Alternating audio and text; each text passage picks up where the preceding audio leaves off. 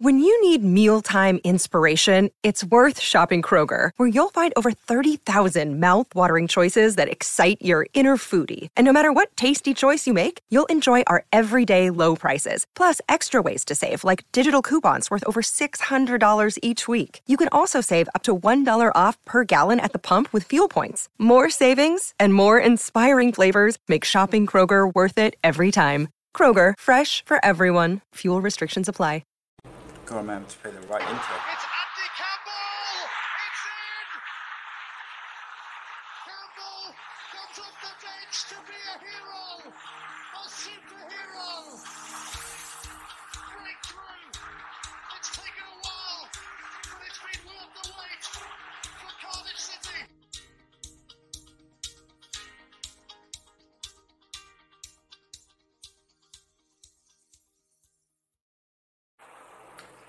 Hey guys, I'm Sai and welcome to Ace Podcast Nation.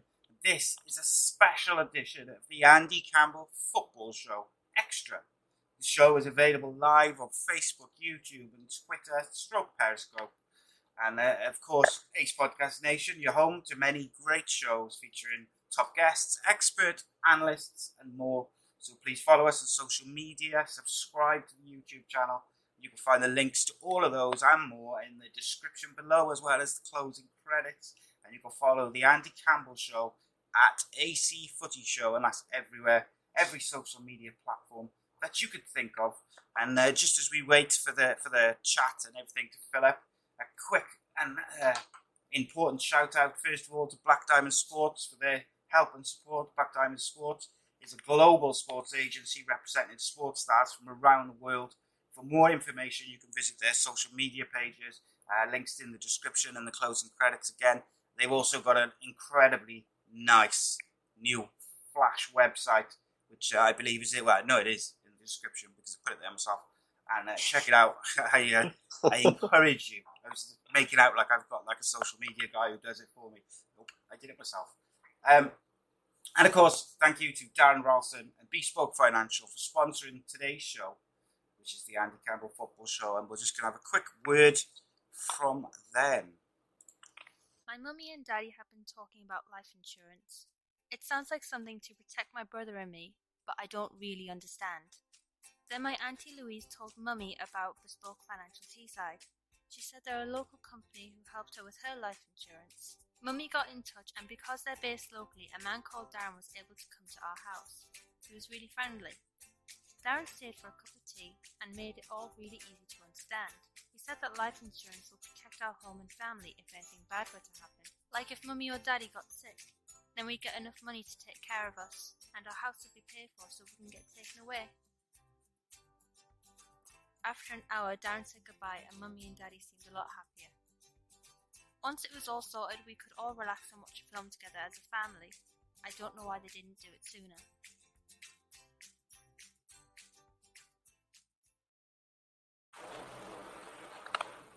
And of course, a big thank you to Bespoke Financial. Bespoke Financial specialise in life insurance, critical illness, income protection, mortgages and sports cover. Check out their website, their social media, all of which is in the description below. Tonight we have a slightly different show, as there's no championship football, so no championship show tonight. We're going to be discussing refereeing in detail, from VAR to goal line technology to the referees being demoted from the Premier League to the Championship when they're terrible, as well as everything in between. Oops. Joining me to get into this controversial, yet a little bit fascinating subject.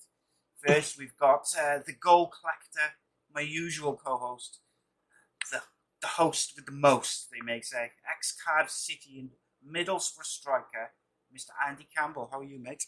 I'm all right, mate. Yeah, I'm glad I'm in the middle. I think it could be a bit of a slanging match. I can just keep you apart. I think this is going to be hilarious. By the way, I'm really looking forward to this.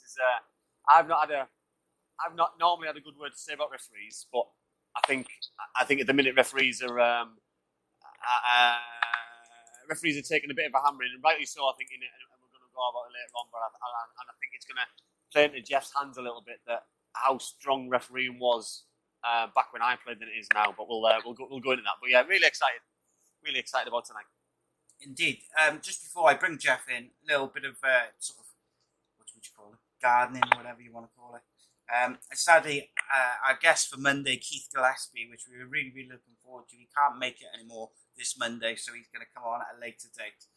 But I am delighted to say that we will be joined by former Scotland international, ex-Middlesbrough, and former assistant manager at Hibs, Mr. Robbie Stockdale, on Monday. Which that should be a good chat, mate. I'm looking forward to that one. Be interesting. Yeah, I'm gutted that Keith can't make it, but he's coming on again. It's just one of those things he couldn't make. But delighted to have Robbie come on Monday. He did make a joke of saying he's been waiting for his invite for so long. But hey, he's got a great story to tell. He had a really good career. Englishman playing for Scotland, so we'll see how that one pans out. But no, he's still doing bits now with.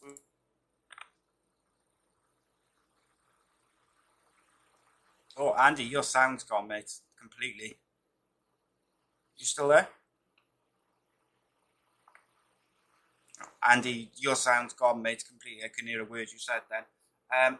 Joining us is one of the top referees of his time. He went toe-to-toe with footballers like Roy Keane, Paul Scholes, Steven Gerrard, Vieira, Dennis Wise and more.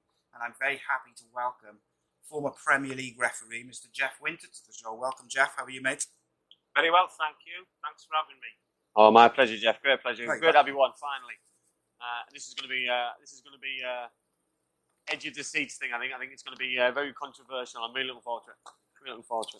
It's going to be interesting, mate. Like, not that I've got a bad opinion of referees in the current climate, but I have been banging on about it for about 12 months at least. The refereeing has been absolutely terrible in pretty much every level. Yeah, well, it's not. You can't say it's been good. Oh, red card already. This is terrible. 6 minutes in, red card. Jeez, what's going on? Simbin. Done already. Well, that's it though, and that's part of my problem actually, which we'll get to. Is I feel like they're very a lot of the referees these days, they're quite weak in terms of they kind of let the players push them around a little bit, whereas like when you were refereeing, the players were a lot more aggressive in their attempts to intimidate referees. I don't know if you'd agree with that, but it's not difficult to find loads of photos and videos of yourself and other referees being surrounded. I think it's a totally different game now. It's a different game with the players, with everything, the finances, and most definitely, it's different with the referees. It's never been easy for the referee at the highest level. But, I sometimes think now when people ask me questions about the game, wish they had invited me on because it was a different world then. It's a different game to train, and I see some things that are happening on the football. Like you, like other fans and players, I think, what the hell's going on? And, I don't honestly know at times when I'm equipped to talk about refereeing and the game in the present era because it's changed so much. You rightly say, in our day, a player said something to you, and referees like me said something to them, and that was the end of it. A few choice words said, time to get fair out. Then it was over, it was done. It wasn't about cards, it wasn't about discipline and video technology and everything else. But the game is, I think it was 2004, a long time ago. But it seems likely as the game is so different now. I think, Jeff, though, that's a concerning bit for me. That when you've just said there that you don't think, in your opinion, you don't think you're qualified enough to give your comments or speak about the good and the bad, what are happening about refereeing, but you know what I mean, and that's my concern, that people who've been there and done it think that they are qualified to do it and talk about it. And I don't know if other viewers are aware that Jeff used to come into Middlesbrough training ground pre-season, tell us about the new rules what are getting implemented in the Premier League. He also came in and refereed the behind closed doors training games and things. And like Jeff said, things happen on the pitch, which sometimes should just stay on the pitch. That Jeff would get a bit of stick, he would give stick back. And that's where it would end. You know what I mean? Jeff would quite quickly shut players up and bring them down to size and embarrass them a little bit. And instead of just brandishing the card and sending them off, which I just think is just a cowardly act sometimes, just give it back, forget about it, move on. There's certain things that you can't ignore, and I totally agree. But there's not every incident is a yellow card, is a talking to, is about the referee. And I was more gutted that you weren't allowed to referee our games because obviously with it being the Middlesbrough fan, it obviously wasn't allowed. But I think that was when you have so much respect for a referee and you don't get to be officiated by that ref. It's just not doesn't seem fair sometimes when you get stuck with some of the others. I don't think if I was refereeing nowadays, I don't think I'd last 5 minutes. I honestly don't. The style, and it wasn't just me. There was other referees around at that time, and I'm not having to go to today's referees because they can only do what the bosses tell them to do. I think a lot of the problems in the game aren't with the referees, they're with the interpretation, the laws, and what they have to do. Because if you don't, the referee's no different to any other employee. If you don't carry out the boss's instructions, you're out. So it's like, I'll give you a daft example that's been in since my time. Show me a referee who believes that he should caution a player for removing his shirt. No one wants to do that, but they've got to do it. Yeah. They're the rules. It's no different to working in a bank or working in a factory. If the rules are that you must do something and you say, well, I'm not doing it, you're not going to be in a job. So, sometimes the referees get the stick. I'm not defending them, but it's not really their fault because those are the instructions. And, the style that we had in our day, I sum it up nowadays. I'm now not a referee, I'm a fan. I'm back to being what I was before I started refereeing. And I often ask the comment that at the highest level, when was the last time you saw a referee smile? When was the last time you saw a little bit obvious banter going on between the player and the referee? And now it seems as if the authorities don't want that. And to me, man management is the most important aspect of any referee, because you use the word respect, and if a referee hasn't got the respect for the players, he's got no chance of controlling that game. And that's what I'm excited about, being a different game now to what it was then. I think that goes both ways though, Jeff, as well, though, because I don't think as well, you're on about laughing and joking. I don't think players have the respect for the referees that they used to have, and they don't have a laugh and a joke in the tunnel. There used to be loads of banter flying about ready before a game. There's not that anymore. There used to be loads of banter in the coin toss. It doesn't happen anymore. It's all quite serious. It's all because I don't know if the cameras are intimidating. But people. Ange, do you think that's? Sorry to interrupt you, mate. Do you think right. that banter between players? Do you think that's changed with technology as well in a different way, whereby they all do it via text and WhatsApp groups and things like that because they don't want to? They get crucified, whatever they do.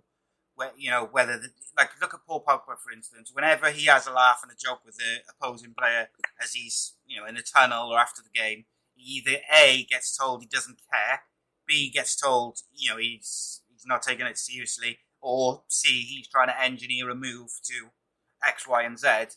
Yeah, no, I agree. I think it's difficult because if Jeff stood in the tunnel and me and Jeff are having a bit of banter and I lose, it looks like I'm not focused on my game.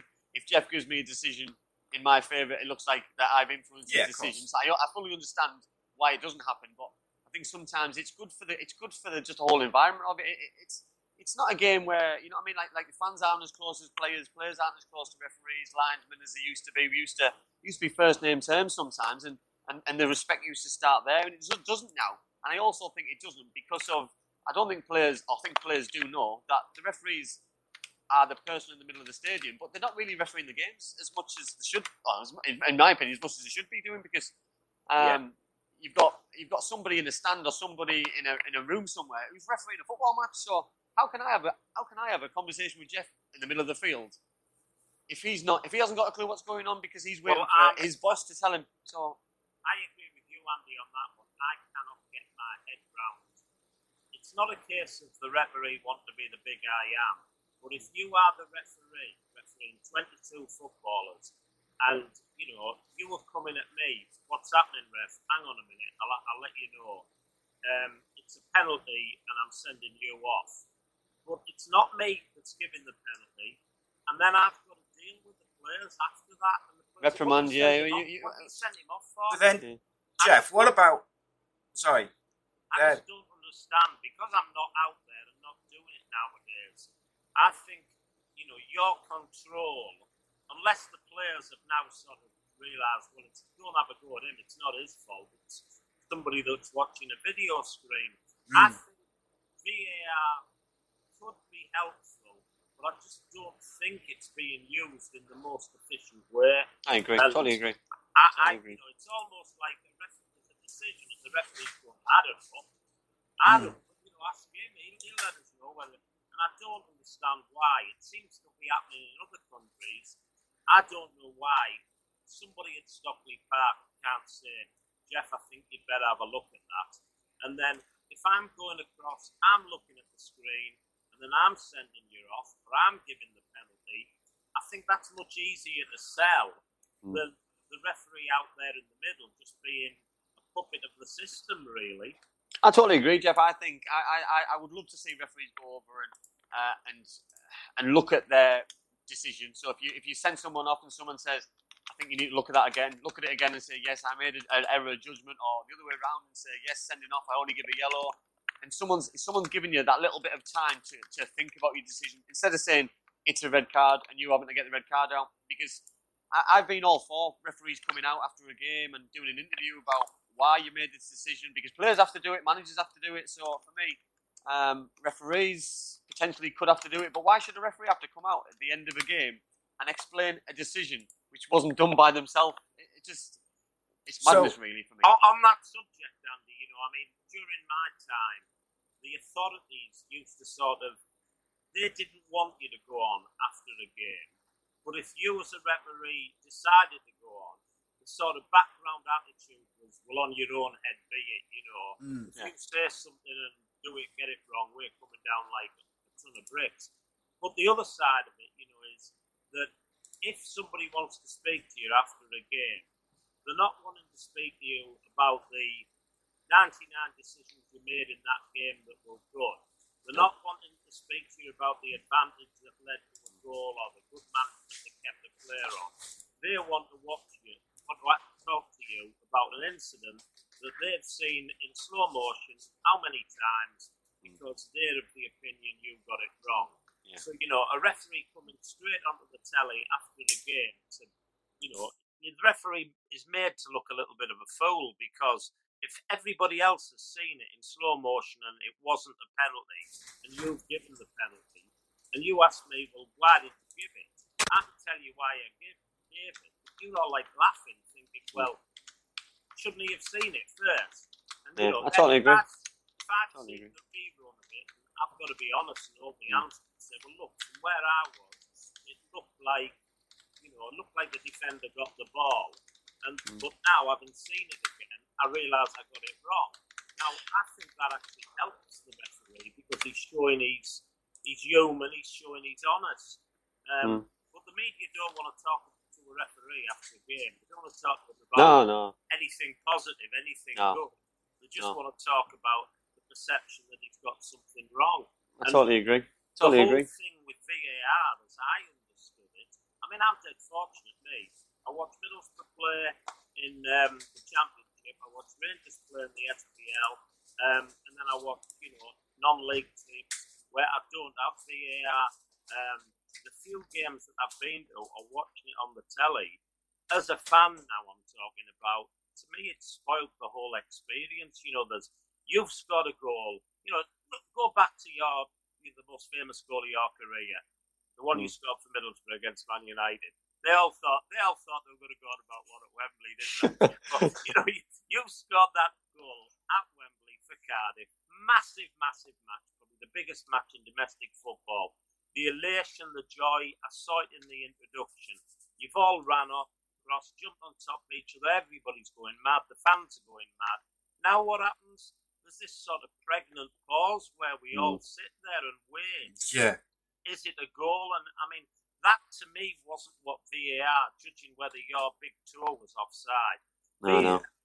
VAR was supposed to be, and I'm probably wrong in saying this, but I thought it was like where the referee has made a mistake, and sometimes, like, you know, if something happens on the blind side of the official, the Thierry Henry famous handball, where he's cleverly handled the ball out of the view of the referee, well, let's have VAR, let's correct that big wrong decision.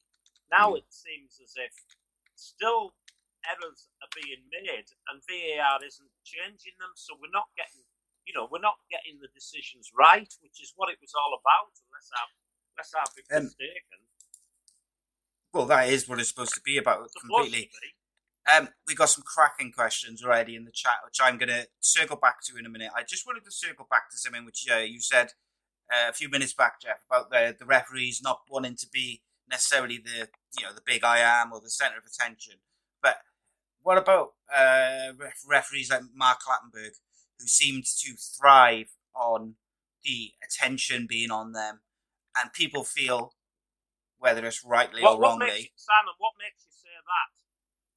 I think you're obviously watching a game of football now, and you can mind read, but you've got an opinion.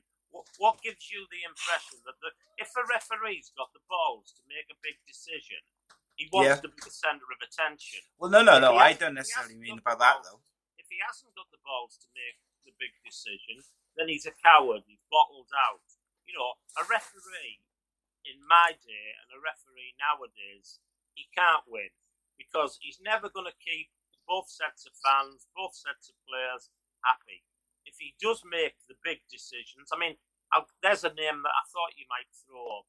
At the beginning of a couple of seasons ago, Mike Dean was giving penalties for pushes and shoves, and everybody who'd been saying before, there's too much holding in the penalty area, referees should clamp down. Well, all of a sudden, Mike Dean comes out at the beginning of the season, gives half a dozen penalties, and then people are turning around and saying, oh, it's Mike Dean, he wants to be the centre of attention. Now, hang on a minute, you can't have it both ways. No, I agree. I agree completely on that point about Mike Dean, because people was, like I say, they wanted the holding to stop, and then when they tried to stop it, they moan. My issue with Mark Clattenburg is that I feel like he would almost make situations worse or more hostile, or something which was maybe nothing turned into like this big drama because of the way he handled it.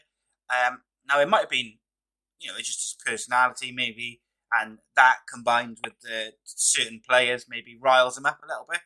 But he was the one referee to me over the years which sticks out as someone who thrived on being controversial or the centre of attention, or he was a bit kind of came across. I've never met him, I never spoke to him, and I gotta say I would love to speak to him and I'd love to interview him. But he came across a certain way to people. I've never met him, but he came across a certain way. I'm surprised. I can think of many referees over different generations that you could have mentioned as you thought he was this and you thought he was that. Matt Clattenburg, and this is just a matter of opinion, he didn't come across to me in that manner. And I don't know why we're talking about him, because he's been finished for about God knows how many years now. It must be the Man United fan in me, I suppose. Well, I was going to say, because usually when someone's got a gripe about the referee, the greatest thing about football fans, I'll go on the after dinner circuit now, and someone will come up to me and they'll go, I'm never going to forgive you.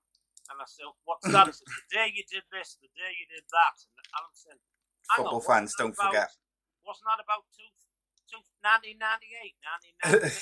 He said, it was. I remember it, 1999. I said, well, I'm glad to see you've got over it then. And, when people have a pop about referees, quite often, and it'll happen about me, as any other referee, it usually comes out of the fact that they don't like that particular individual, because back in the year dot, they give a terrible decision in the fans' opinion against their side. So from that day on, that referee's crap, that referee's useless, he's arrogant, he's everything.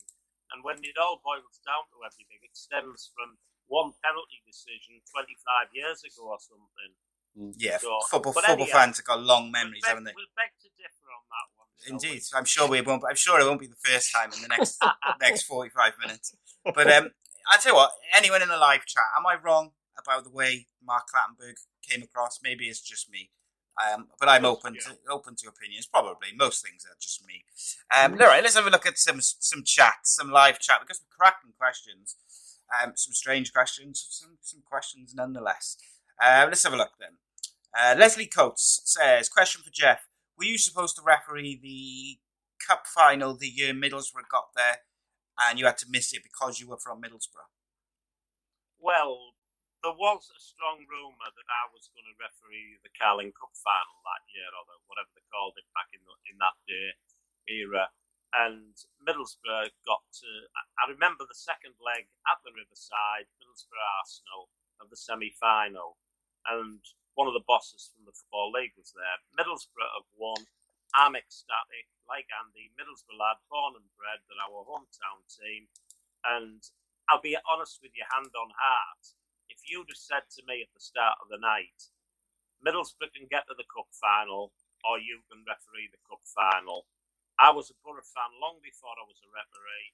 I'm a Borough fan a long time after I finished being a referee, and I was more delighted. People were thinking, aren't you disappointed you've missed out on the League Cup final? I tell you, some of that day down at Cardiff when Middlesbrough won the Cup was one of the highlights of, my life, let alone anything to do with Middlesbrough Football Club or refereeing. So, and as it turned out, fortunately, come the end of the season, they gave me the FA Cup final. So to be quite honest, I won on both. You certainly did, Jeff. On that then, Jeff, how do they decide who gets the games? Is it on performance? Is it on experience? What's it on? Well, in my case, it was my appointment at the FA Cup final. In some people's eyes, was quite controversial because, for some bizarre reason, the powers that be in the FA usually only want the referee of the cup final to be someone who's on the international list. Right. So whilst I'd be refereeing the top games every week in the Premier League, because I wasn't on the international list, they wouldn't want you to get the cup final. But what you said there, I think that particular season, the marks that I'd been given must have hopefully warranted it. So they decided to give me it, which was brilliant because it actually turned out to be, because in those days you had to retire at a certain age. Yeah. So obviously I got to 35 and they decided I was ready to go. And you bought that, you two. I'm quite fit. You sat there with a straight face. I was obviously a little bit older than 35. But I'd hit retirement age and I had to go. So it was the last game of my career, which was another thing that the authorities normally wouldn't be happy with, because if you're one of these self-centred, controversial, it's all about me referees that Simon accuses some of my former colleagues of being, then they wouldn't really want you to do the FA Cup final as your final match, because, what make it all about you. What a chance to make a name for yourself, not in the right team. You'd sell a few books on the back of that, wouldn't you? So, certainly would, Jeff. But also, Jeff, as well, they also had to pick a strong enough character as well, because obviously Millwall, I think, were in the Championship as well, in the game. So it was a big game for them to try and put one over United. And obviously Dennis Wise factor, the Roy Keane factor, that when those two come to blows at the best of times or the worst of times, there's always going to be an incident. But you know what I mean? So they have to have somebody as well who was going to be strong enough to handle these kind of players, because you know what I mean? We talk about the Vieiras, the Vinnie Joneses, the Roy Keanes, etc. But you've got to be some kind of person to stand in the middle and officiate and look after those kind of lads and those kind of players. Well, to be quite honest, if you're refereeing at Premier League level, every referee should meet that criteria that you've just said, because it's not just about an FA Cup final. The previous week, a team could have been fighting to stay in the Premier League or fighting to get into the Champions League. And everything you said there about the attributes needed to referee the game should be the same for every game. Now, getting back to what Simon said earlier, and I agree with him totally, and what you've touched on as well, you've got to have the personality, you've got to have the strength of character, you've got to have the courage. Otherwise, you might as well not go onto the pitch. It just seems in a different, and you touched on it, Andy, the game is different now. Life is different now, There seemed to be a lot more respect. There seemed to be a lot more banter back then. But I also think back in the day, Jeff, they used to call refs sir, didn't they? Back in the 70s and 80s. It used to be more prevalent in Scotland. If you were doing a pre-season friendly, and funnily enough, the lads I've been out walking with today, we were talking about, when Falkirk and Dundee used to come down to the northeast, and they'd have a training base near Durham, and they'd play against non-league teams in pre-season games. And as a referee, you'd go out there, and the English teams, the players are calling the ref, or it's the New Year Jeff, or if they weren't happy with the decision, something a little bit stronger. But all the Scottish players used to say, "Hey, sir," when they're calling for a penalty or a throw-in or something, they'd always call you sir, and it was a little bit unnerving because you've done all your games and you're not being. I also think as well. Is he gone? Yeah, I think someone's just. I also think as well. I think in terms of games, we're on about Champions League game there. The FA Cup game there being obviously years ago, Jeff. I think it was the pinnacle of the players as well. It was the biggest game. Nowadays, staying in the Premier League is probably a bigger achievement, and the Champions League and trying to achieve that. So, like you say now, every league game is probably more important or on par with an FA Cup final. So every game is an FA Cup final then. Slightly different subject, but you've touched on it. To me, the FA Cup as a fan was always so special. Oh, don't Jeff, because I beat a drum about it as a player. I played in every round, all the way up to I think semi-final and final. I was involved in both of them with Middlesbrough. And for me, it's the most important football competition in the world, far bigger than the Champions League. Well, it should have a Champions League place. The most exciting days of the football season as a fan, and also even more so from my point of view as a referee. You used to like the opening day of the season, obviously, because everybody's going to win the league. Everybody thinks they've got a chance. But the really important days for me, and I always wanted to have games here, was the first round. Jeff's gone. I think someone's phoning him, so that's why it cuts out like that. But the thing is, Ant, he's back. Yeah, the first round of the FA Cup, and I remember one particular game, Bradford City against Burton Albion, and Burton Albion were in those days, a non-league team, and absolutely unbelievable atmosphere. Everybody's come from Burton, and special game. I remember another one, third round, because the next one is big important date to me, is the third round of the FA Cup. And I had West Ham United versus Emley. And, Emley are a non-league team from near Huddersfield, down at Upton Park, the bowling ground. And, I think West Ham won 1-0 with a goal in about the 88th minute. And that was the magic of the FA Cup. And now, when you're seeing, I know for different reasons, but when you're seeing, Liverpool being forced really into playing their under-23 side in the FA Cup, and teams using, and what's it going to be like this season with, the number of games being played?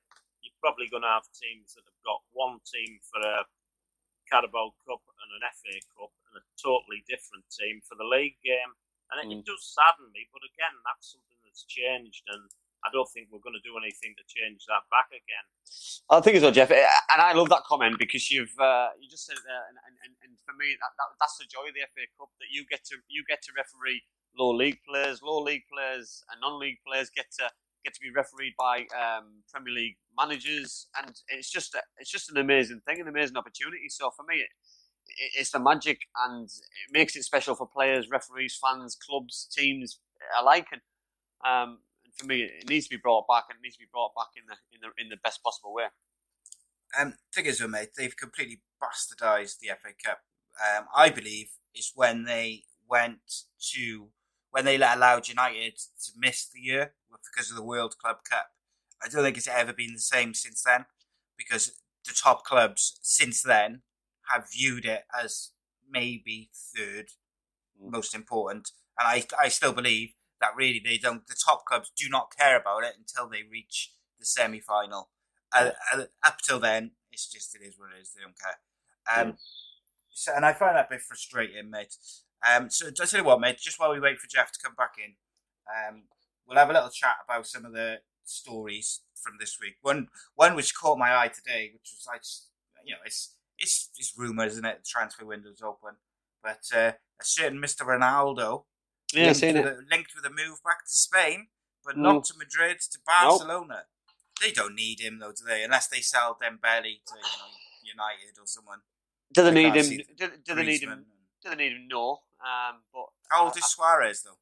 I think he's well in his 30s, isn't he? But I look at the picture for Ronaldo though, that he's achieved everything he wants in the game, and there's probably one thing he's probably missing, and that's playing alongside arguably the best player in the world. So for me, if he wants to go out on a real high and he wants to emulate something, I think that's the carrot, and that's the only carrot I can see, because he's always competed against him.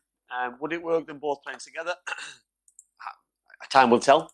They obviously can't score that many goals because they'll end up winning 10-0 every week, because the amount of goals that they scored individually, surely they can't emulate that together, because that would just be ridiculous. But it'd be very interesting. I do like them being separate, because it's him versus him, and I think when they're in the same team, it can't be him versus him anymore, because they're both in the same team, pushing the same direction. So I think that's got to change. Whereas, and I still don't think you could have the debate of who's better.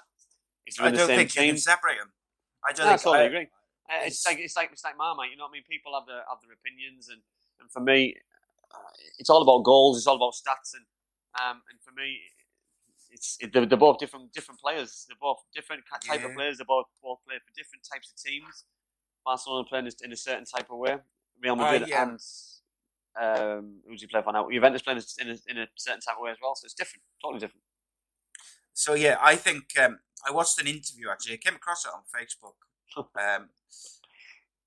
and they said they interviewed both of them sat next to each other. It was really a bit awkward because Messi doesn't speak English, and they did the interview in English. It was at the Ballon d'Or Awards, yeah. So it was a bit awkward, but like they do actually genuinely seem like they got a lot of respect for each other, and they seem like relatively friendly as you can be when you've been at that point. They had been like rivals with club and individually for 12, 13 years. Yeah. I mean, listen, they'll respect each other utmost, because it's not easy doing what they're doing. It's not easy playing football. It's not easy being the best in the world. It's not easy chasing each other. I know, mate. I struggle with it every day. And I think when they come up against each other and one of them's getting an award, it's out of respect. The other one's going to get it because they have been that good for a length of years, and it's going to be a sad day when they're both not around, because who else is going to compete? Is it going to be Mbappe against somebody else? Is it going to be him on his own? Is it going to be somebody new? I think they've really refreshed football and pushed it to another level, and whoever does take the next mantle is going to be under severe pressure, because they're always going to be compared to those two. Likewise, those two have always been compared to Pele and Maradona. The thing is, though, mate, do you think they not only changed the game in terms of both being so good at the same time? We have never really seen that, where you've got two players who are that good, but it's the levels that they've done it at. Not just one season of scoring like 50 goals. It's like season after season they both score like 50 goals in all competitions. Now, I don't think, like, even if, say, Mbappe goes or, turns out to be the player he is, or Griezmann, or all these players who look like maybe they have the potential to go on and be something, I don't think they'll necessarily reach those levels, because I think those levels that Ronaldo and Messi have set are so high that I think the players who win the Ballon d'Or in the future, they won't necessarily reach those same levels. Will people be able to do it for the periods that they've done it for, I'll say no now. I don't believe there will be. And I seen a picture of Ronaldo the other day on his holiday, and he's made of stone. You know what I mean? He's absolutely made of stone. He looks, you know what I mean? He looks like a 21-year-old. And for somebody of his age to look after himself, to stay as fit as he has, to be a dad, a family man. You know, and listen, it's not easy. All these things coming as a young man, and all the pressure which goes with it, all the stress, and you know what I mean. Yes, he's well paid and things, but he's under pressure. He's in the limelight. He's not allowed to go to the shops like we are. He's not allowed to do certain things like we are, and it's he deserves all the credit and all the plaudits he's got in his life, and you know what I mean. And Messi as well. You know that he keeps himself a little bit more under the radar, but is just as good, if not better. You know, the comparisons is different, and we'll have to wait to see. Indeed, mate. Indeed. Yeah. I tell you what, Ant, do you want to just mute your mic and give Jeff a ring just to see if he's struggling with something? Because I don't know. You know, what's what, as it were. Leave it with me. I'll do it now. All right, mate. In the meantime, people, if you want to send in some views and questions and stuff, which I'll answer while he gives Jeff a ring, see if Jeff's all right and stuff. He might be struggling to get back on.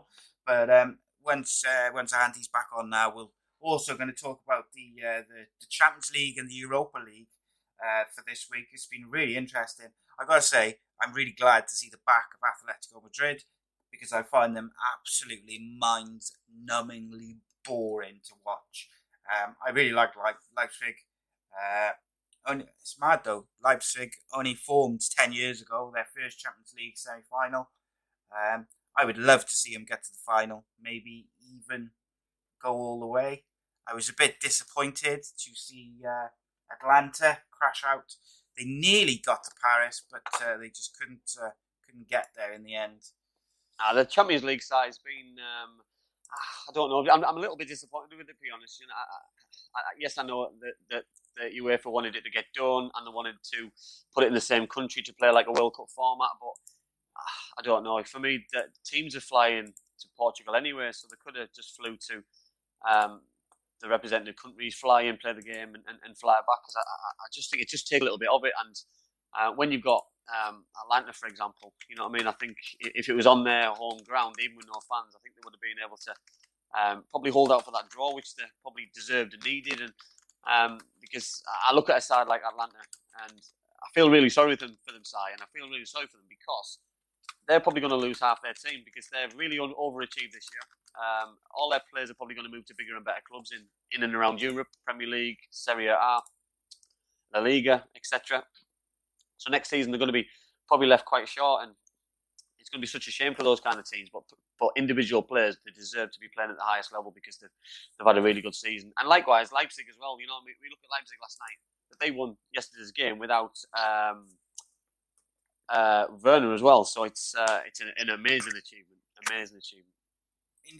Do you know what? I think that's absolutely disgraceful, by the way, that they're in the Champions League still playing and Werner was able to be sold and them, you know, he's been part of their team all season and then surely the season has to finish before you can start signing players. Well, yes and no. I think this deal was already done. I don't think they expected the season to drag on as long as it did, and for me, the amount of money which is involved, Chelsea wouldn't have agreed to pay that kind of money with a risk of an injury or a suspension, or there's loads of factors for me. But it's not it's no club's fault. It's UEFA's decision, so they've got to take responsibility of it. And by the way, the Europa League was a lot better than the Champions League this week. I've got to say, it was much more enjoyable. The football was better. Atletico Madrid, I really cannot watch them any longer. They are terrible to watch. Okay, let's go back to some questions because we had a couple of crackers, Jeff. James Costley says, Jeff, feel free not to answer, which is always a good start to a question. But I thought you'd send me off, actually, Si. I was getting my red card ready. We'll see what your answer is to these next couple of questions. I might boot you out. But he says, how much truth is there to Mark Halsey's claims that he had been told not to see certain incidents or give certain biases to certain teams in the Premier League? Well, obviously, I can't speak for what Mark's been says he's been told. If Mark says he's been told something, then why would he lie? But, you know, you can only give an honest answer. I was never, ever told, but then there was an expectancy. You know, when I refereed the FA Cup final, people from the FA said to me before the game, as if I didn't already know this. I mean, I look stupid maybe, but I'm not totally stupid.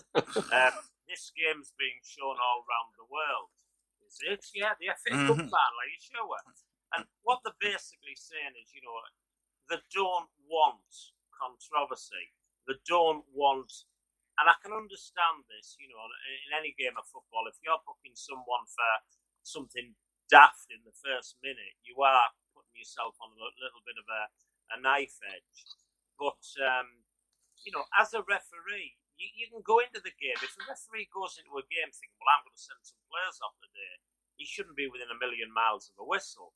But if you go into a game, sometimes, take for example the cup final I referee, it was probably one of the easiest cup finals there's ever been to referee. You know, Man United won comfortably. There was a couple of incidents, minor incidents. So basically, I got lucky.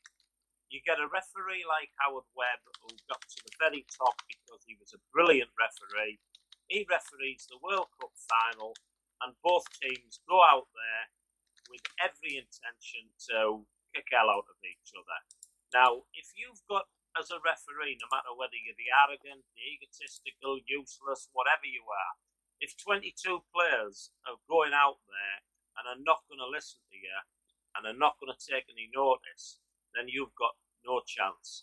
So, you know, getting back to your original question there's an element of common sense there. I don't know what Mark was told. He said Mark was a good mate of mine when we were refereeing, so I don't think he's making it up. But the authorities, for the good of the game, for the image of the game, they don't want controversy. But then neither does the referee. If something happens, you've just got to deal with it. Yeah.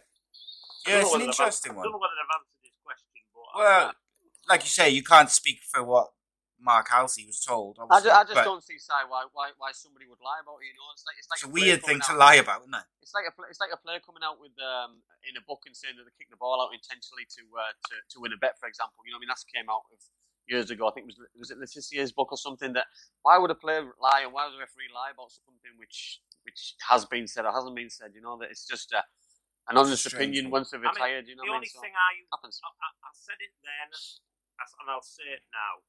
The only thing a referee's got now, you know, we had a bit of banter earlier on, and everyone, the great thing about football is everyone, whether you're the referee, the fan, you could be someone that doesn't have a clue about the laws of the game, but everybody is entitled to their opinion.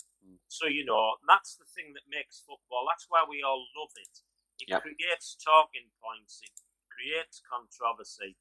Everybody's entitled to an opinion on it.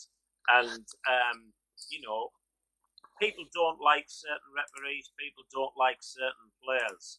That's what the game's all about. You know, have we lost that though, Jeff, a little bit? That it used to be a talking point in the pub, in the dressing room about having a referee refereeing the game, but now with VAR we don't have it. We don't have that kind of conversation. Exactly, that's what used to worry me about. I mean, if you're talking about goal line technology, brilliant, absolutely brilliant. The goal is the most important thing. Is a goal scored or not? And that has actually helped referees because you used to get that stupid statement that people used to make when everyone in the ground could see it was over the line. No, you couldn't. Yeah. You'd see it if you watched it on the telly in slow motion, but if you're in row 1, 100 yards away, you can't see it's gone over the line.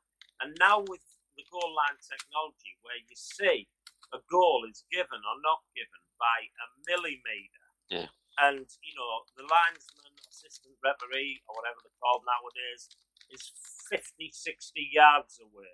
And the ball's thrashed in at 50, 60, 70 miles an hour. You know, the referee, the lineals, had absolutely no chance on those split decisions. But now, goal line technology has helped and it's made people aware how difficult it was. On that then, Jeff, so obviously the main talking point of the season has obviously got to be the goal or not goal of Sheffield United against Aston Villa. Obviously, it kept Aston Villa in the Premier League. No, it didn't. No, it didn't. Did it not? You did? No, it did. No, It did. It did. It didn't. It did, though, because it was they went out on they stayed up on goal difference if that ends a draw. Right. If that's a goal, they lose they might have lost the game. Right.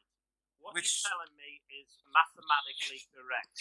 Yeah. But over a 38 game, over a 38 Oh yeah, game, yeah. No, Oh, I of agree with course, you. yeah. I agree with you. over a 38 game season, Deserved to stay up. it was the chances, the goalkeeping errors, the missed centre forward shots on goal, and a thousand and one other things. Because if it always people turn around and say, "Well, that cost us the point," and yes, on that day, one team might have got a point, one team might have got 3 points. But why does a team get relegated at the end of the season? Because of the worst team. Oh, They didn't get relegated because the goal line technology didn't work for the first ever occasion. Why they got relegated or the team lost was because over 38 games they were crapping, most of them. And Yeah.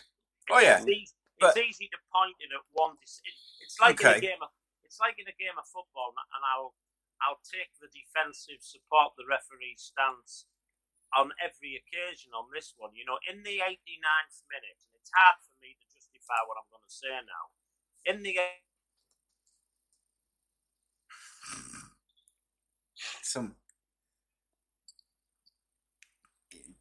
they say, well, that cost the team the game.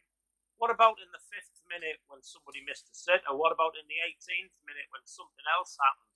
You know, during the course of any 90-minute game, there can be scores of incidents that if they'd gone differently, the result would have been different.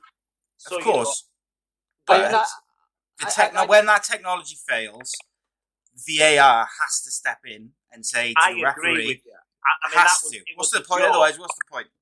Yeah, You I know- agree with you 100% But on but that. then on that, Jeff, as well, though. So forget about technology, forget about goal line technology, forget about VAR. Should the linesman have not done better as well? Well, on the goal side, because he was that side of the net as well, was he not? If my memory serves me right.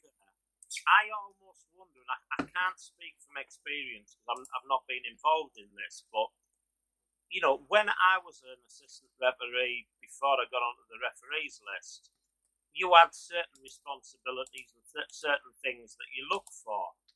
I wonder now, with everything else going in the penalty area, whether the assistant referee isn't perhaps even looking to see whether the ball's gone over the line because He doesn't need to. he doesn't need to. There's a full proof. There's two players barging for possession, holding shirts or not holding shirts. Is he focusing on that now? Because he doesn't need to worry about whether the ball's an inch or two over the line. Because we've got this foolproof system that for the first time, I mean, somebody quoted it was X 100 times it's been used. And on this occasion, it didn't work. But I agree with both of you on that one. But Jeff, doesn't that annoy you though that I watched the game because obviously it was the first game back. I was quite excited to have football back. I was unsure how it was going to work, etc. But all I saw was the Sheffield United players berating the referee that even if it was over the line, it wasn't over the line. He's the last person who can see it over the line because of where his position. Because he's not going to position himself on the line or behind the goal. No, well, Shouldn't he have used the technology though and said to because the referees I'm asked saying, to though, see the screen? Can't I'm saying though, because technology is like Jeff just said, it's foolproof, isn't it? You know what I mean? It's never had a problem in it. I'm on about the players shouldn't be berating the referee. It should be talking to the linesman or you know. But in the heat of the moment, who else are the players going to berate? You know, the problem, as I understood it, and again, it's not something I ever experienced because it wasn't there then. The problem was that the system, even though they've got the system, and I'm totally with you two on this one, if you've got something that helps you get the right decision, use it. But evidently, they're not allowed to, because that's what the laws say, the rules say. They're not allowed to use VAR. They're only allowed to use it for certain things. And goal line technology isn't one of them. So you can imagine the person at Stockley Park looking at the screen going, well, that ball's over the line, but I'm not allowed there'd have been hell on with the FA and everything if.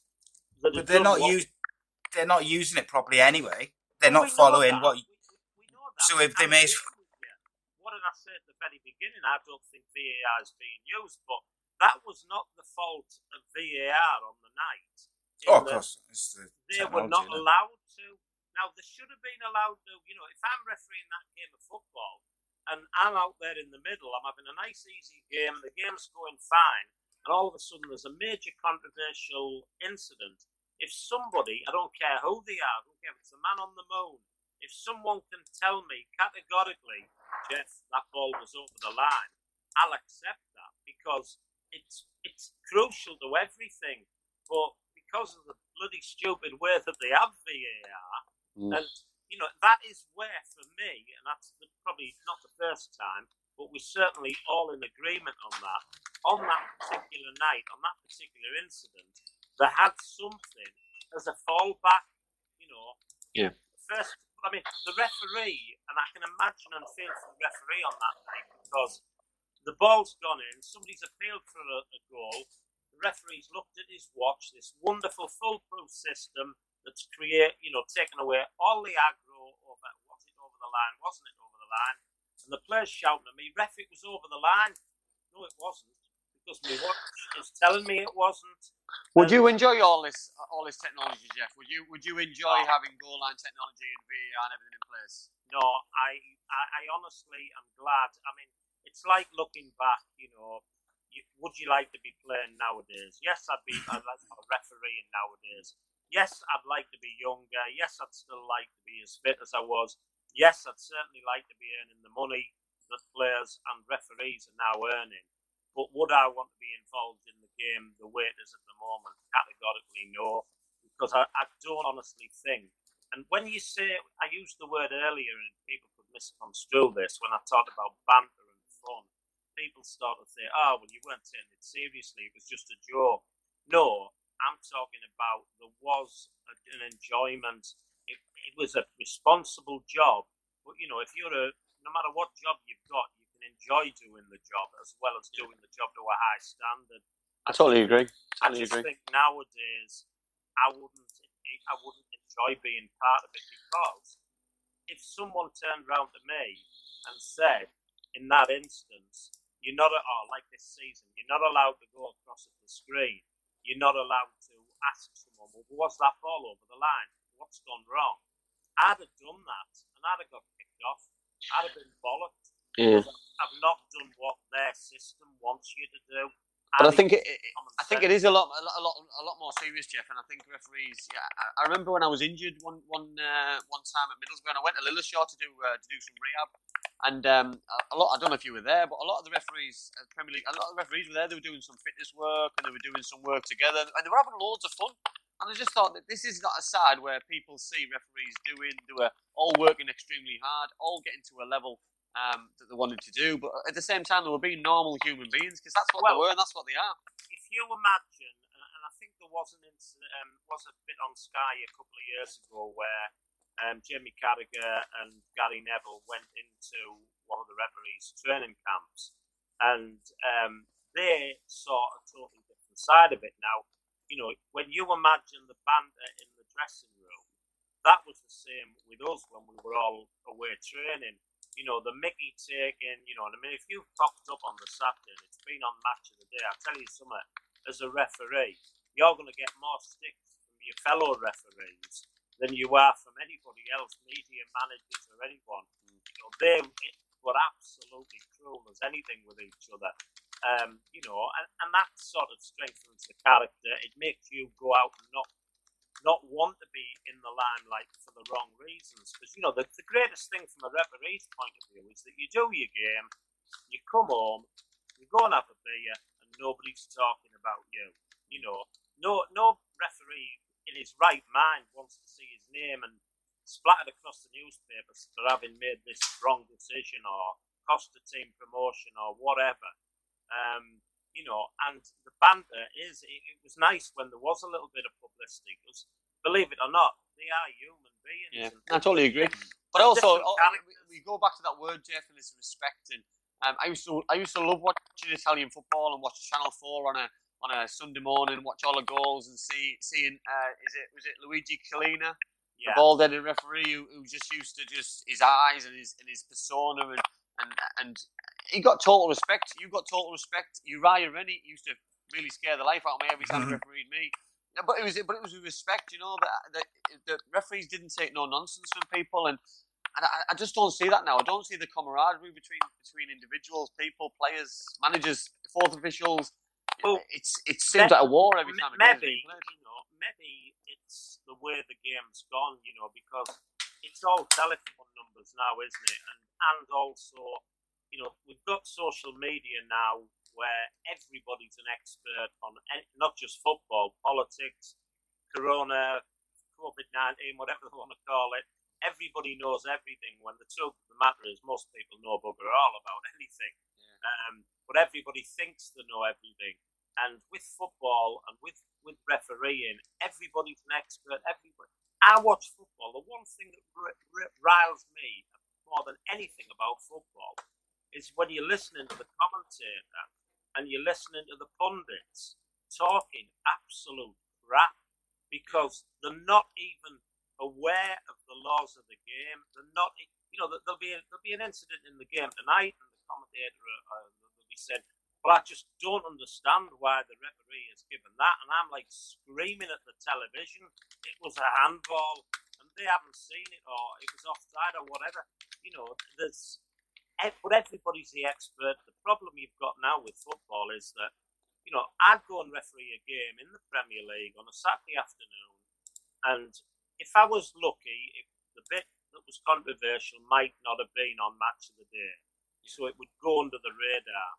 Nowadays, everybody sees everything more. If you sat at a football game now, and from the stand, you think to yourself, that wasn't a penalty, but 2 seconds later, your phone's bleeping because somebody's watching it either officially or in a dodgy box somewhere, wherever they're watching it, and within seconds, there's a buzz going round the ground because it was a penalty, or the commentators said it was a penalty. And, there's a lot of things going on with the game nowadays that wasn't around in our day, Andy. So talk about, while you're on that point then, how influential and how good or bad are big screens showing incidents in the game? If that's a good incident, a bad incident, a goal, something, you know what I mean? Should it just be for the score and the score only, or they should be allowed to do what they desire to put on? Well, they can't, because the authorities won't let them. So the sort of thing, if you're sat in a ground, I mean, this has been the big criticism of VAR, that the punters in the ground that have paid the money sat there clueless as to sometimes what even's being investigated. But, if there's a situation in the game of football, they're not, or certainly in my day, they were not allowed to show that controversial incident. And, the fact that the idea was that, there might be some fans, especially back in the day, there could be riots in football grounds because, the referee's ruled out or given a penalty or something. If it's shown on the big screen there and then, you're going to get a reaction. So, but, times they are changing, and we've got to listen to the punters, but unfortunately at the moment we don't have any punters, and that's probably a sad thing, because football is continuing to go on without the most important people, and the most important people after the players, and it's certainly not the referees, it's those people who go and pay to watch football every week. Were you happy, Jeff, with football coming back without the supporters being there? I know. Obviously, you watched hundreds of games a season. So you know what I mean. So, what's your thoughts on not being able to go and watch anything at the minute? I think I've got a little bit used to it. And if you common sense, you say, well, let's look at the bigger picture. I mean, there's lots of things going on to do with this, pandemic, where you can't get your head around. You've got to go in a shop with a mask on, but you can go into a restaurant without one. Lots of things you don't understand, but I mean, I always believe, and it's something I know after your pro days, you were involved in the North East in non-league football, and I mean, I was furious where you had teams let's look in our patch of the world. You've got Stockton Town and Redcar Athletic that have won leagues, all bar, a few games to go, 20 points clear or whatever, and they don't get given the title. Then you get other leagues where teams are, it's promotions, relegations. The future of clubs, the future of players at those clubs has gone out the window because they have decided on average points and that. I would love to have seen football continue or only continue when fans were back. But then we all needed football to come back. And if I've got to sit in the house, I'd rather sit in the house watching football than watching nothing.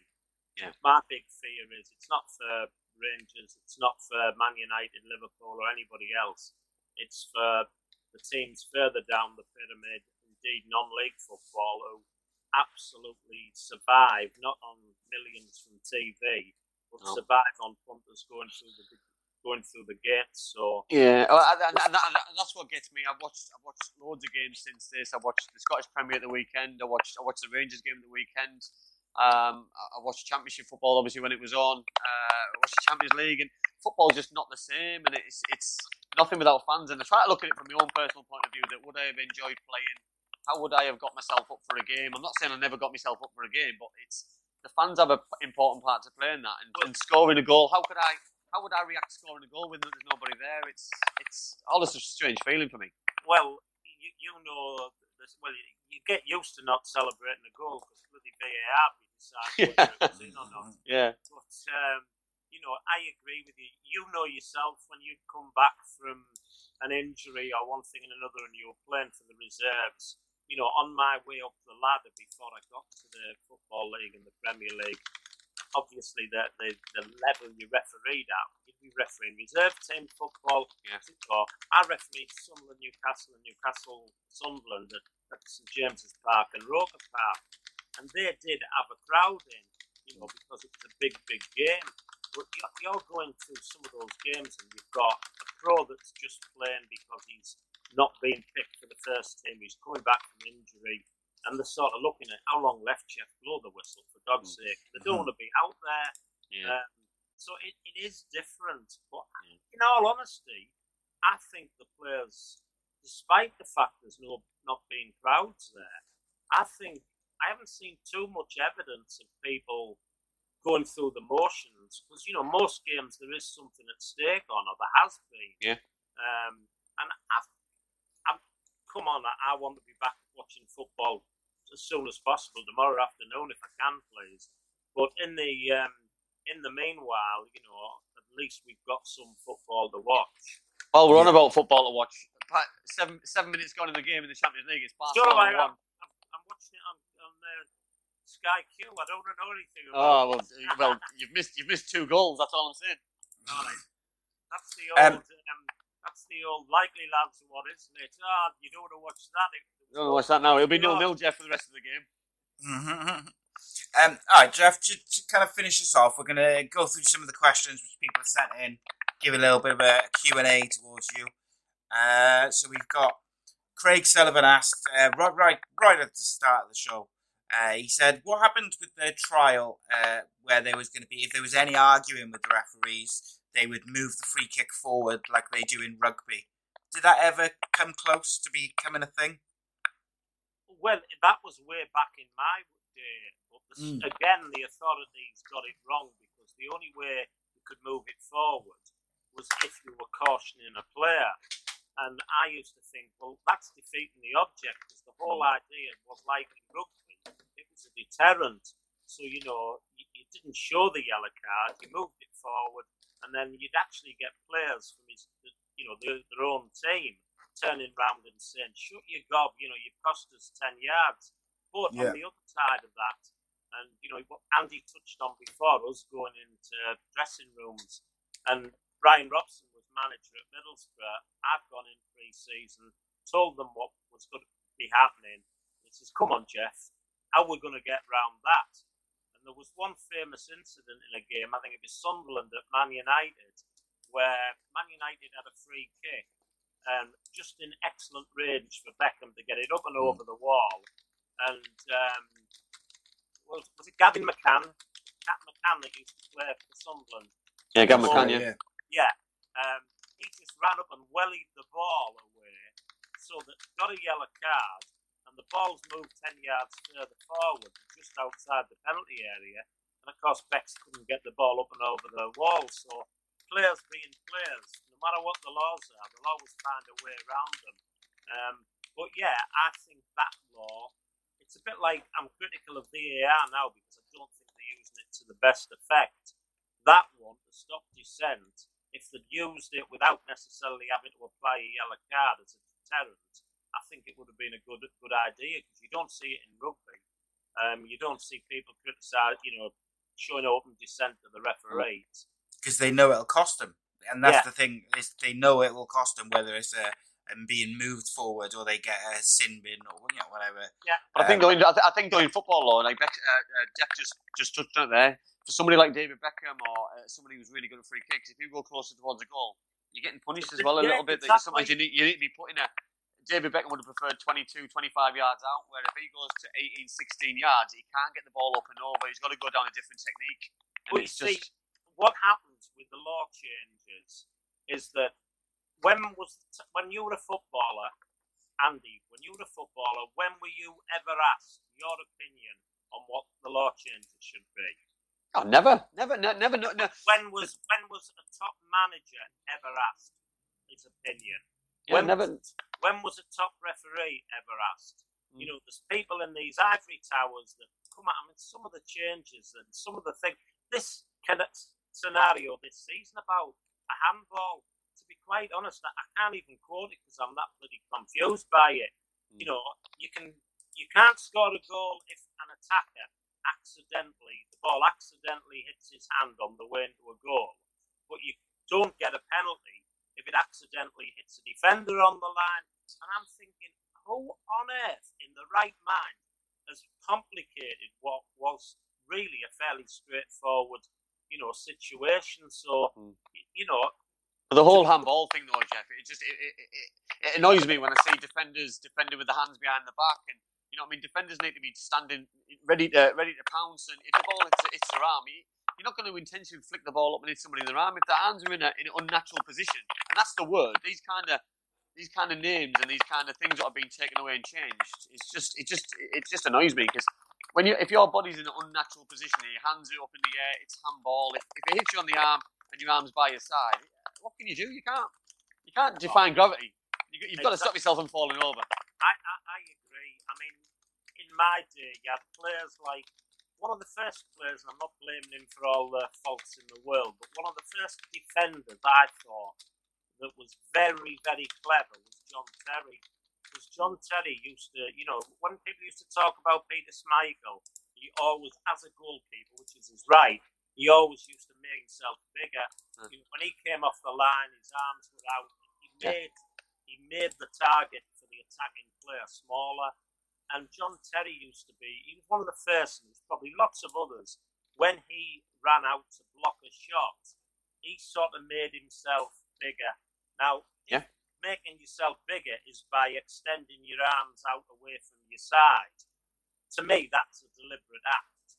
So if the ball, if the ball is driven in and hits John Terry, if I'm using him as an example, hits his arm that's been deliberately held couple of feet away from his body, fine. To me, give that as a penalty.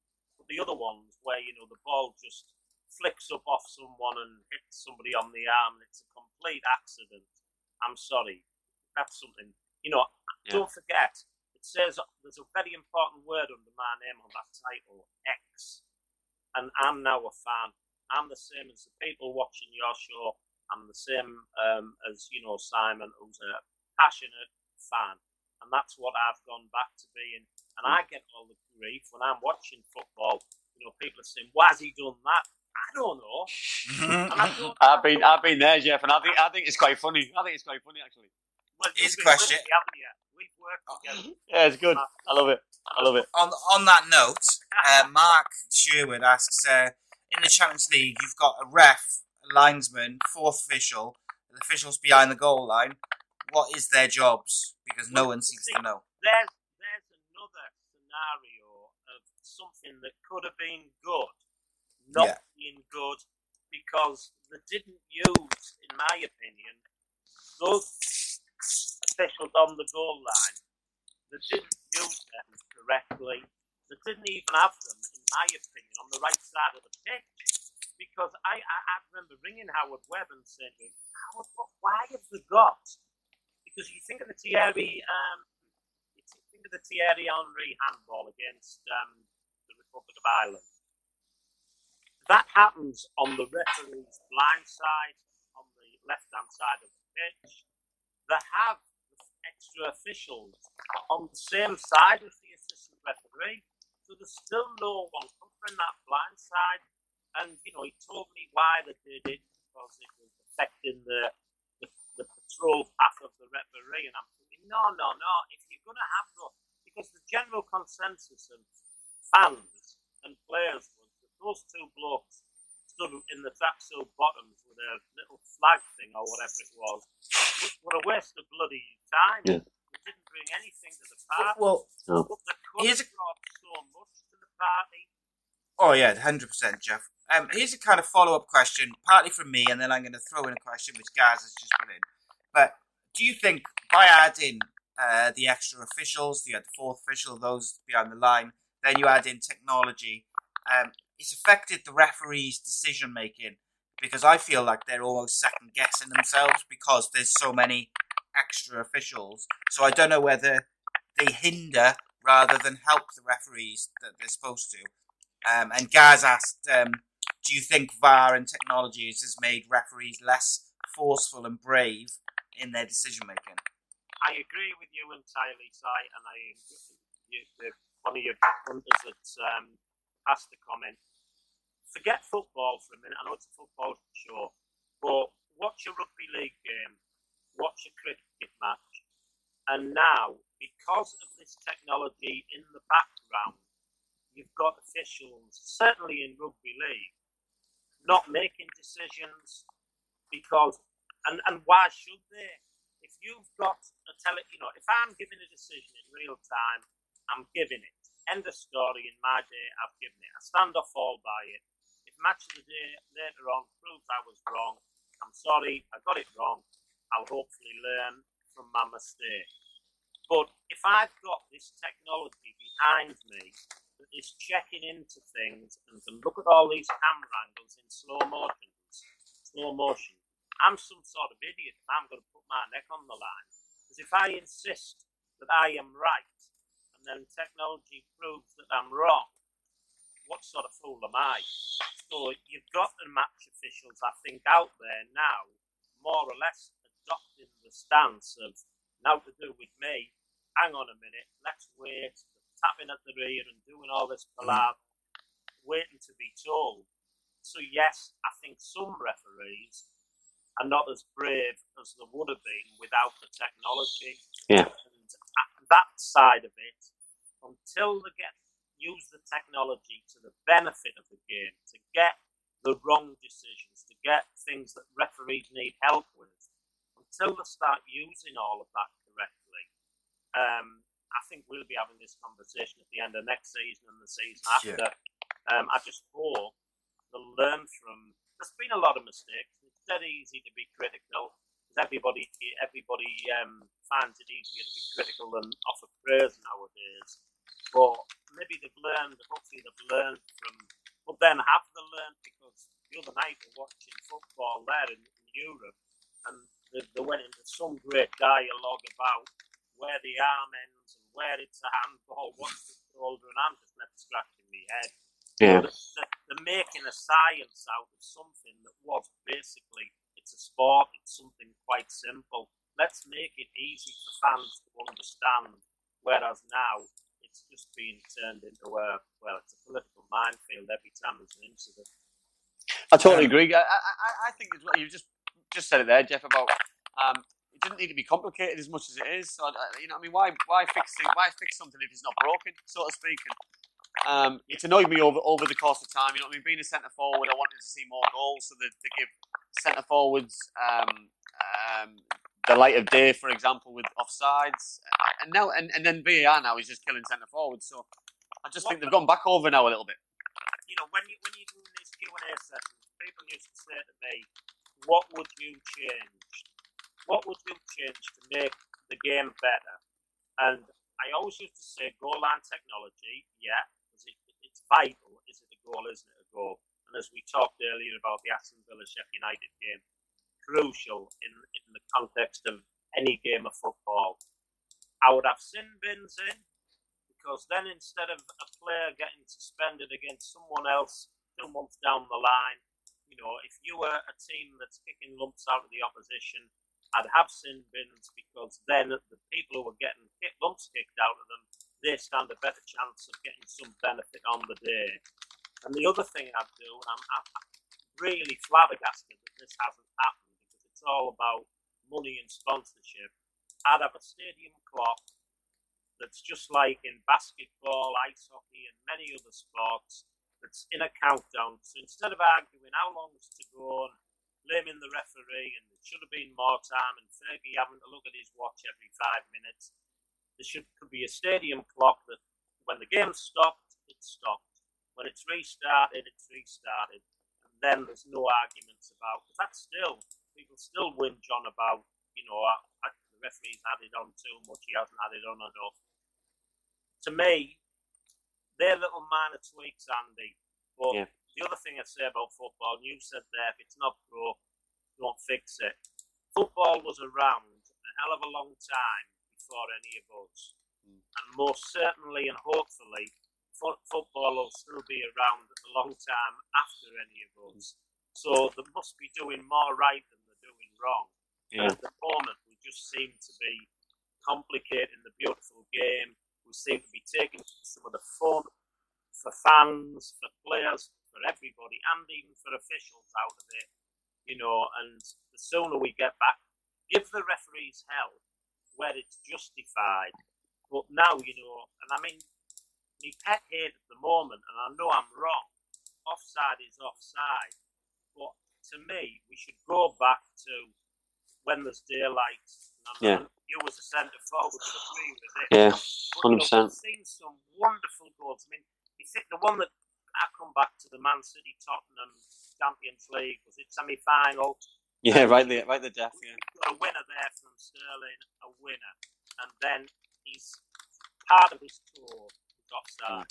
Now, by the letter of the law, that is right. By the letter of my law, that's killing the game, and I think most people would never agree with the referee, but I tell you something, 99.9% of fans, I think, would agree with me on that one. You know, we're not using technology to its best effect, and we're harming the game rather than helping it. The other thing as well is the Premier League is not even using VAR the way that FIFA has told everybody to use it. So, and that I find that infuriating. I find that really arrogant from the Premier League, that they think, we know better, so we'll just do it our way. We'll do it this way because this is the way that we should do it. But while the rest of Europe, the referee goes and checks the screen at the side of the pitch, and you know all this different stuff. It is infuriating. I agree with you, Si, totally 100% on that one. And why the Premier League or the authorities in this country won't allow them, because that, again, taking the referee's side, I think at times that harms our referees, because, you know, if they're not doing and practicing the way that FIFA and UEFA want it done, are our guys going to get the top games in Europe? Because surely, I noticed Anthony Taylor was refereeing one of the quarterfinals in the Champions League the other night. Surely, because it's that tournament, he has got to use the screen. He has got to do it the way that is happening across the rest of Europe. And why I think the main reason that they were saying that people were whinging, that there was all these stoppages and the stoppages were too long. But wouldn't you rather wait for 3 minutes and get the decision right than rush something in 30 seconds and get it wrong?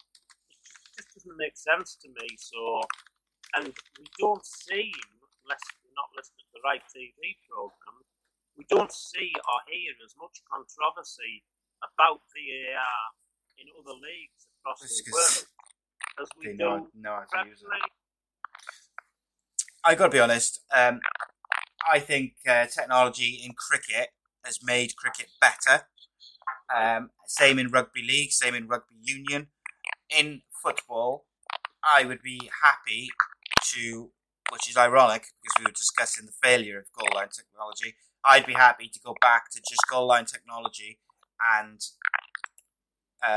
just some sort of extra officials by the goal line or something like that. I would quite happily get rid of VAR. I think it takes away more than it gives in terms of helping football as a viewing thing, as a fan, as anything. I don't think it's. I just don't like it. I think it takes away more than it gives. I hate to say this, but you and I started off at the beginning of the show, cross swords, flying at each other, disagreeing about Mark Battenberg. The longer it's gone on, I'm agreeing with virtually everything you're saying. And the reason I think don't finish like this, Jeff. No, let's have one little thing. I think the reason I'm agreeing with you, because I'm right, is because God, arrogant. You, I'm so you, isn't it? Totally arrogant, big I am, because I'm right. That's it. So, right. I think the reason we agree is because whether you're a player, whether you're a referee, or whether you're a fan, we're all fans. And if all of us are saying the same thing, surely they could do this differently. Surely they could do this better. Then I'm sorry, but I don't think we're all wrong. No, I agree. That's spot on. I agree. Okay, Jeff, to finish off, we're going to go for, it's a little slightly, normally we do Magnificent 7, but we're going to go with question time. So me and Andy are going to take it in turns to ask you sort of questions. Just give us a quick answer to each one. And no passing allowed. Okay. Question time with Jeff Winter. Jeff, what is your favourite and least favourite referees of all time and why?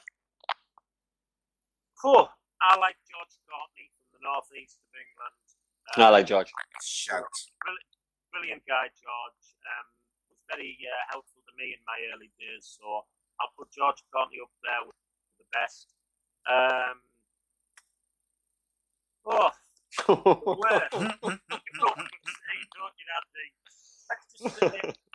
In a dressing room, not everybody gets on well together.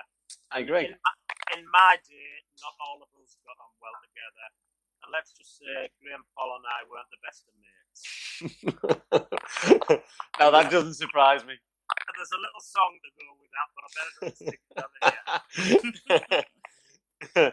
Right, my go, Jeff. Right, so I think we might know the answer to this unless you've been hiding this game. But what's the biggest game you've ever refereed? It's got to be the FA Cup final. There was better games, and but from a referee's point of view in this country, you only normally until this year you only ever get the FA Cup final once. Yeah. So it's got to be the FA Cup final. Fab.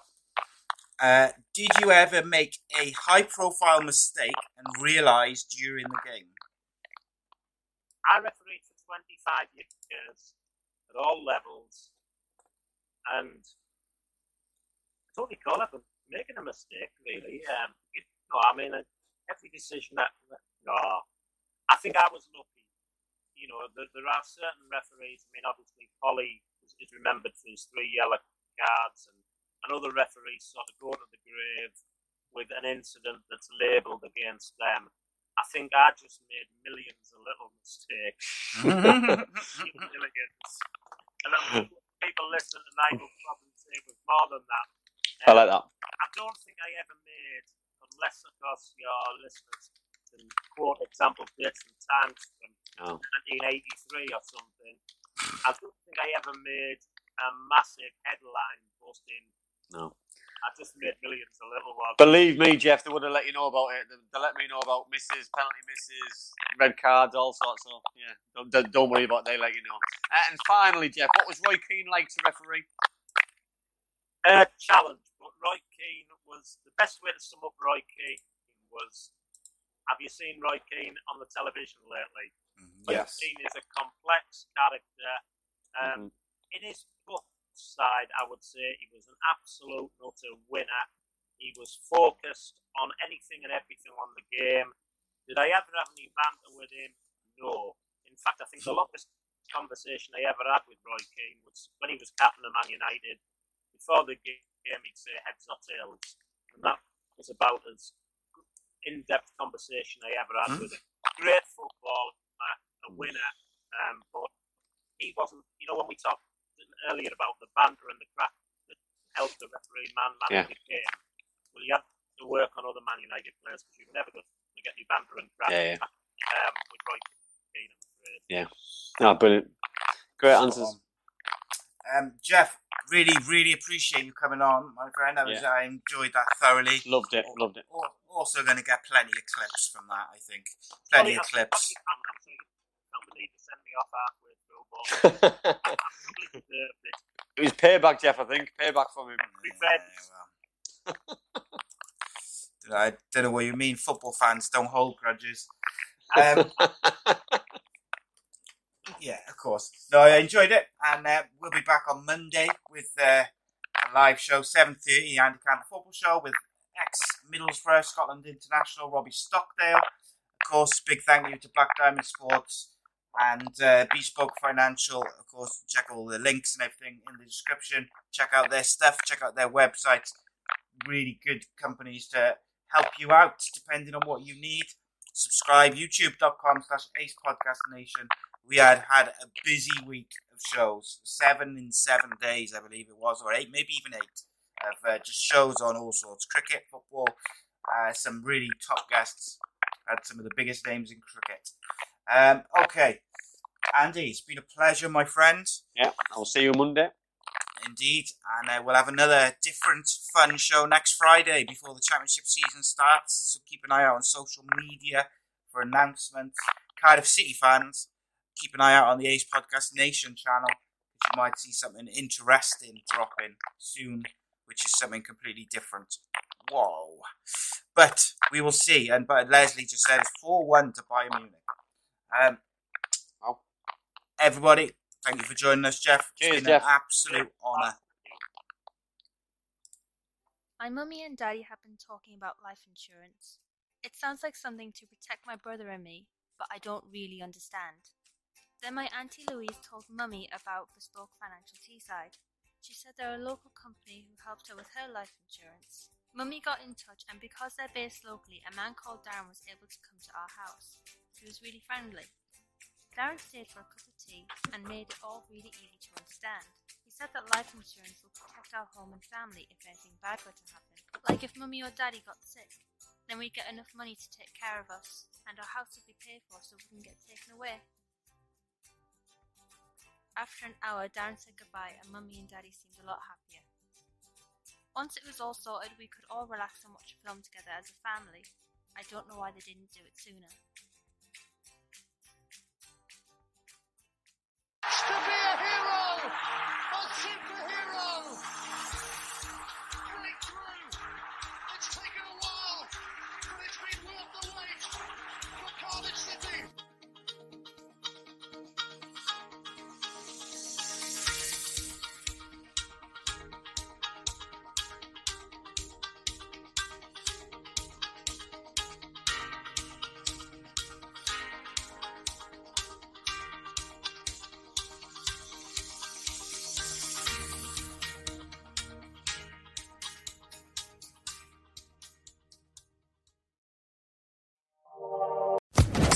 Social Podcast Network.